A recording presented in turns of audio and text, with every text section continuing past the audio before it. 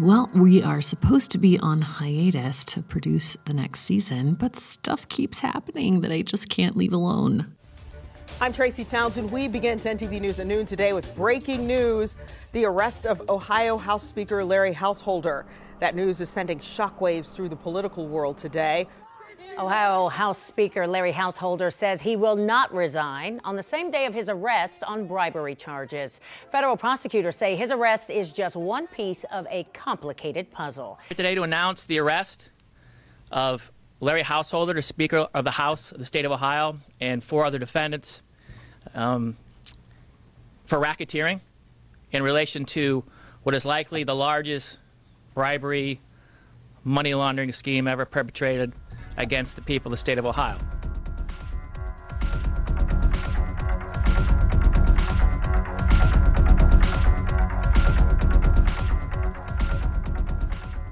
Last week, the FBI arrested Ohio's Speaker of the House, Larry Householder. He was the architect of a piece of legislation called HB 6, which passed last year in July 2019. That bill was widely recognized as a terrible piece of energy policy. It essentially gutted Ohio's renewable and energy efficiency laws and incentives and bailed out several coal and nuclear companies. Today we have on UC Santa Barbara political science professor Leah Stokes, who wrote about this law in her book on corrupt utilities called Short-Circuiting Policy. Stokes wrote that this law in Ohio was a multi-billion-dollar gift to First Energy, a private electric utility that has resisted climate policy for decades. In her recent Vox article about the current scandal, Stokes wrote, "It turns out it was a gift paid for with $61 million in bribes." This story is nuts, and there's probably no one in the country who knows more about it than Leah Stokes right now.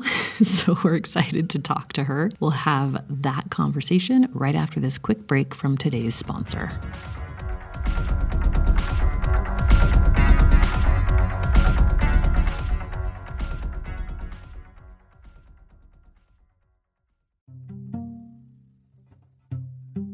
Hi, it's Amy here, and I'm excited to tell you about a new podcast from APM Studios and Western Sounds called Ripple. Such a good idea, this show. In the aftermath of major disasters, there is always a swarm of media attention. The public is captivated by breaking news, there's coverage and controversy, and then the cameras and the public just move on. But the stories are not finished. Ripple is a new series investigating the stories we were told were over. In season 1, the reporting team traveled hundreds of miles across the Gulf Coast to learn the ongoing effects of the 2010 Deepwater Horizon oil spill, which are still impacting many coastal residents more than a decade later. You can listen now to Ripple wherever you get your podcasts.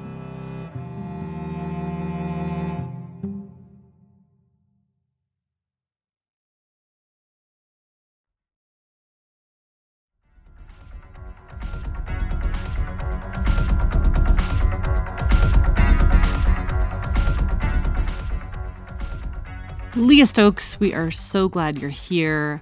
What the heck is happening in Ohio right now? Well, it goes back way farther in time. I first started working on this in 2013, and at that time, a different legislator who I wonder when his day of reckoning is coming, named Bill Seitz, he was working to try to get rid of the renewable energy and energy efficiency laws that had been passed in a bipartisan way in Ohio. And he was actually working with somebody named Sam Randazzo, who at the time was a lobbyist for the industrial energy users of Ohio, basically a big industrial company, consumer of electricity that, includes probably fossil fuel companies, as it does in many states, manufacturers, that kind of thing. Well, fast forward a few years, Sam Randazzo is now the head regulator at the Ohio Public Utilities Commission, which you're just like, really? Anyway, they were trying to gut the renewables and energy efficiency laws. To some degree, John Kasich was opposed to that, although certainly not enough. And so they only managed to freeze the rollback of the energy efficiency and renewable energy laws. But it still put huge damage on the industry. And at the same time, Keith Faber, who was another part of the legislative leadership at the time, he put in a budget bill, a rider, a sort of line item that changed the setback rules for wind turbines, which basically means how far from a property line or a building does a wind project need to be. And that completely gutted the wind energy industry in Ohio. And John Kasich, as governor, could have line item vetoed that change, but he didn't. And so there was all these shady things going on to try to mess up renewables and energy efficiency in Ohio. And whose interest did that serve? It served First Energy and AEP, another utilities interest, because they had all these existing plants, coal plants, nuclear plants that they needed to keep operating.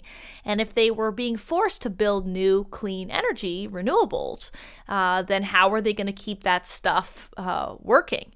And at the same time, Ohio was also going through this electricity restructuring, and suddenly a lot of the plants that First Energy and AEP had invested in were struggling financially. I mean, they literally were losing money in the market every time they operated. So with all that going on, First Energy started to lobby the Trump administration, actually, to get a bailout for their coal plants. And they tried that for several years, around sort of 2017. In fact, the Energy and Policy Institute, a wonderful watchdog of utilities, has shown that the First Energy corporate jet has flown to D.C.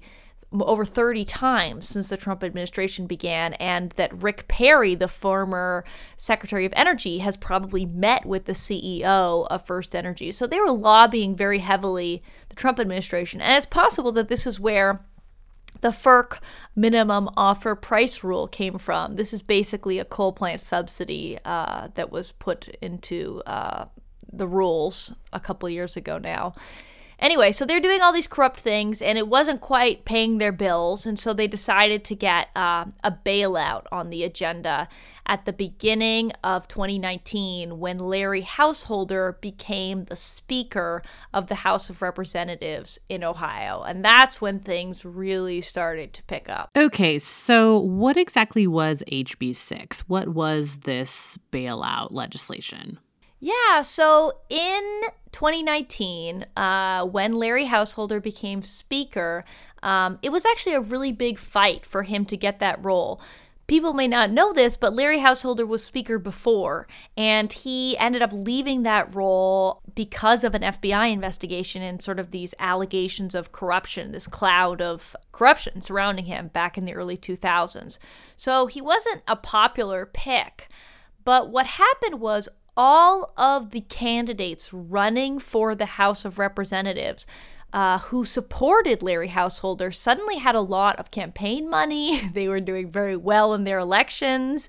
And people noticed that it was all of the candidates who had that money, this shadowy support, who ended up voting for Larry Householder. So he won the role of Speaker, and with that power, he began to do the bidding of First Energy. First Energy at that time had spun off its generation assets, its nuclear and coal plants, these are projects that weren't really doing very well. They were losing money financially. And they'd put it in this new company called First Energy Solutions. That company has now rebranded into Energy Harbor. It's a way that these utility companies try to avoid scrutiny. They change their names all the time. But it was called First Energy Solutions at that time. And that was owned by a hedge fund and a bunch of hedge funds. And these investors really wanted to get their money back. And so it started to seem like they were putting money, a few $1 million, let's say, into lobbying and potentially even into campaign ads. So an organization called Generation Now popped up on the scene, and nobody really knew where this organization came from. And they were spending money on mailers to people saying that HB 6, this law, which was a bailout for nuclear and coal plants, that this had to be passed, and that, It was so in the interests of Ohioans, and if you weren't for it, it was because the Chinese government was corrupt and somehow involved in Ohio's energy system, which is completely bonkers. The Chinese government has absolutely nothing to do with anything. And it passed. And I mean, I'm telling you, the legislative session was done. Everybody had gone home. And First Energy just kept saying, we need that money. We got to get that money. And they also kept changing how much money they needed exactly. And the law ended up getting written in a way that First Energy Solutions would never need to open up their books or explain what they were going to do with this money. So they ended up calling a last-minute vote, which actually Governor DeWine, a staffer from his office, initially was going to get a state taxpayer-funded plane to go pick up the legislators to bring them back to the state house so that they could vote on this last-minute corporate bailout. That's how crazy it was. And by narrow margins, Householder delivered the votes and the bailout went into effect. Now, even though it passed into law, a bunch of advocates who thought this was a terrible corporate bailout for polluting, dirty coal plants, they tried to do a ballot initiative. Basically, in Ohio, if you pass a law, you've got, I believe it's 60 or 90 days, I can't remember which one, where you can collect a bunch of signatures from the people of Ohio. And that allows you to get it on the ballot so that the people can vote to overturn that law that was passed. And so a bunch of groups, including, in fact, some fossil fuel interests, because they didn't like the bill for other reasons, they started to try to collect signatures. And these signature collectors suddenly were being literally physically assaulted on the street by people that nobody knew who they were. There were these mailers going out saying that if you signed the petition, the Chinese government would have your personal information. Again, completely bonkers. In fact, these petition signers were being bribed, the people collecting the signatures, to get rid of the signatures or to go home early. I mean, literally, they were like, hey, are you collecting signatures? We'll give you some money to stop doing it. Or, hey, how many signatures do you have? If you tell us how many signatures you have, we'll give you money because we need to know how close you are to having enough signatures.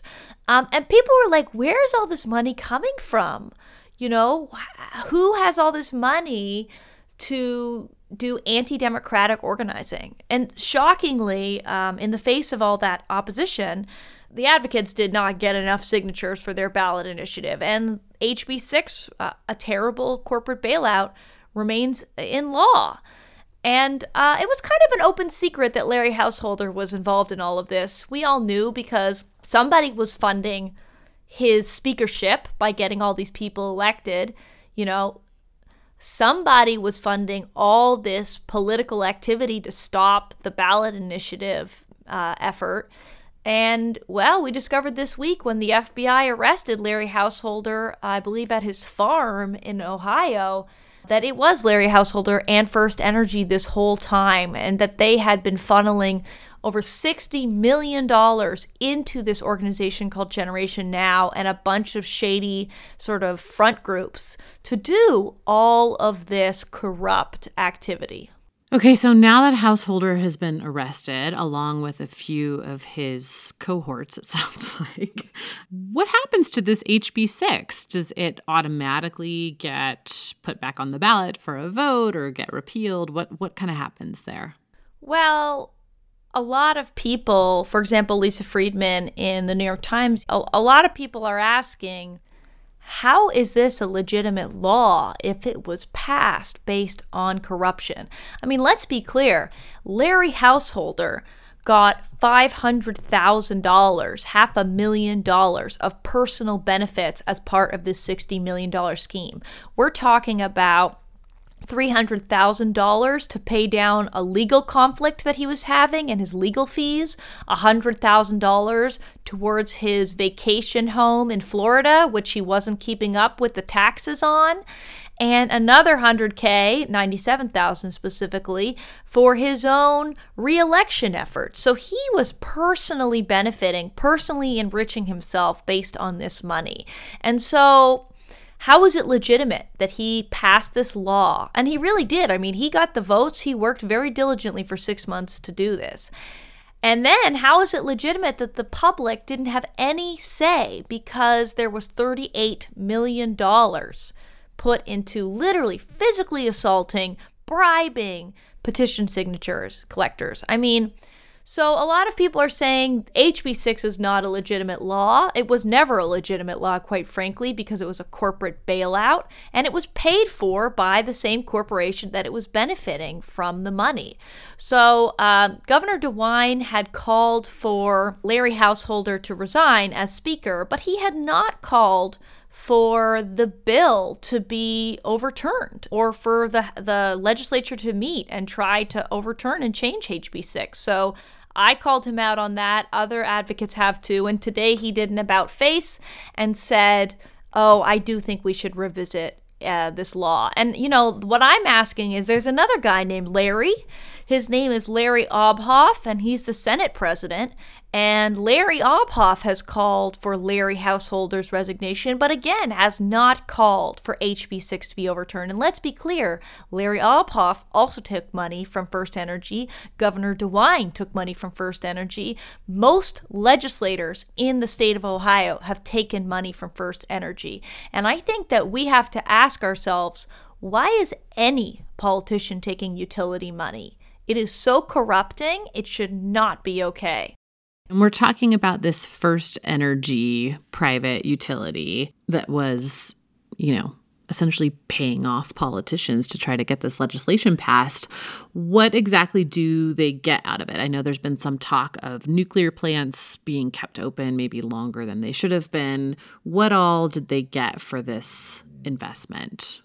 Yeah, it's a return on investment issue. If you are a hedge fund that has bought First Energy Solutions, you think, look, let's put a few $1 million into this. We'll get a couple billion in return. If you look at the FBI affidavit, the people working in this conspiracy literally described the money as unlimited. They said, look, we have as much money as we need, because they understood what the benefit would be. The return on investment is $60 million for a few $1 billion. I mean, there's so much focus on the nuclear bailout, which is about $1.3 billion, but there's a whole other bailout for several coal plants that were in this bill that's probably about 2 times as large as the nuclear bailout. So I estimate that it's something like $3 billion that we're talking about here. And keep in mind that a few days after HB 6 was put into law, a spokesperson for First Energy said, oh, that Samus coal plant that we were planning to shut down, we don't need to shut it down anymore. And their CEO of First Energy Solutions, John Judge, had said that if we get that bailout money, we will have $40 to $50 million to put into the Samus coal plant. So this is a coal plant bailout that's keeping the Samus plant open and several OVEC plants open as well. So, a lot of focus has been on the nuclear plant, but it's really a coal bailout in my view. Okay, and then I know you wrote a whole book about corrupt utilities and how they have shaped policy for years. But where does this kind of fit into that? Where does this fit into the larger issue of utilities being influenced by various companies to shape energy policy in their favor? It's called short-circuiting policy, and it's about how corrupt the utilities are. And there's a fascinating history of the electric utility sector. Way back in the early 20th century, there was a person named Samuel Insull, and he's actually the guy who came up with the way our utility system works. He invented the idea of a monopoly utility that had a public utility commission that would oversee it at the state level. And, there are quotes from that time that say for, a decade, he was the most powerful business operator in the United States. And that really is how it is state by state. These companies are often the most powerful company in a given state. If you take Arizona Public Service, for example, they are extremely corrupt. They have spent over $50 million on elections for their own regulator, fighting against a clean energy ballot initiative. And, it's hard to get clear on how terrible they are because they are funding the campaigns of a lot of politicians in that state and a lot of community groups. You know, soccer clubs, probably United Way campaigns, you know, social welfare organizations. These groups take money from utilities. And so they end up being a kind of octopus that has its tentacles in all different parts of the state. And so I think it's hard for people in a given state to get clear on how corrupt and problematic these monopoly utilities are. And then across the whole country, because there's so many different utilities in different states, it's hard for people to get the same sort of big picture as they would for a company like Exxon that operates across the whole country and the world, or Chevron. You know, these companies like Southern Company are in a couple states, or First Energy, right? And they're also changing their names all the time, right? Or they have subsidiaries. So you've got Southern Company as the parent corporation, but then they've got Georgia Power, for example, or Alabama Power. And so it's a really complicated area that makes it hard for people to pay attention. But I'm hopeful that we're in a moment right now where the corruption is just so blatant that maybe we'll start to get more attention on really proper oversight and limits on spending from utilities on political activity.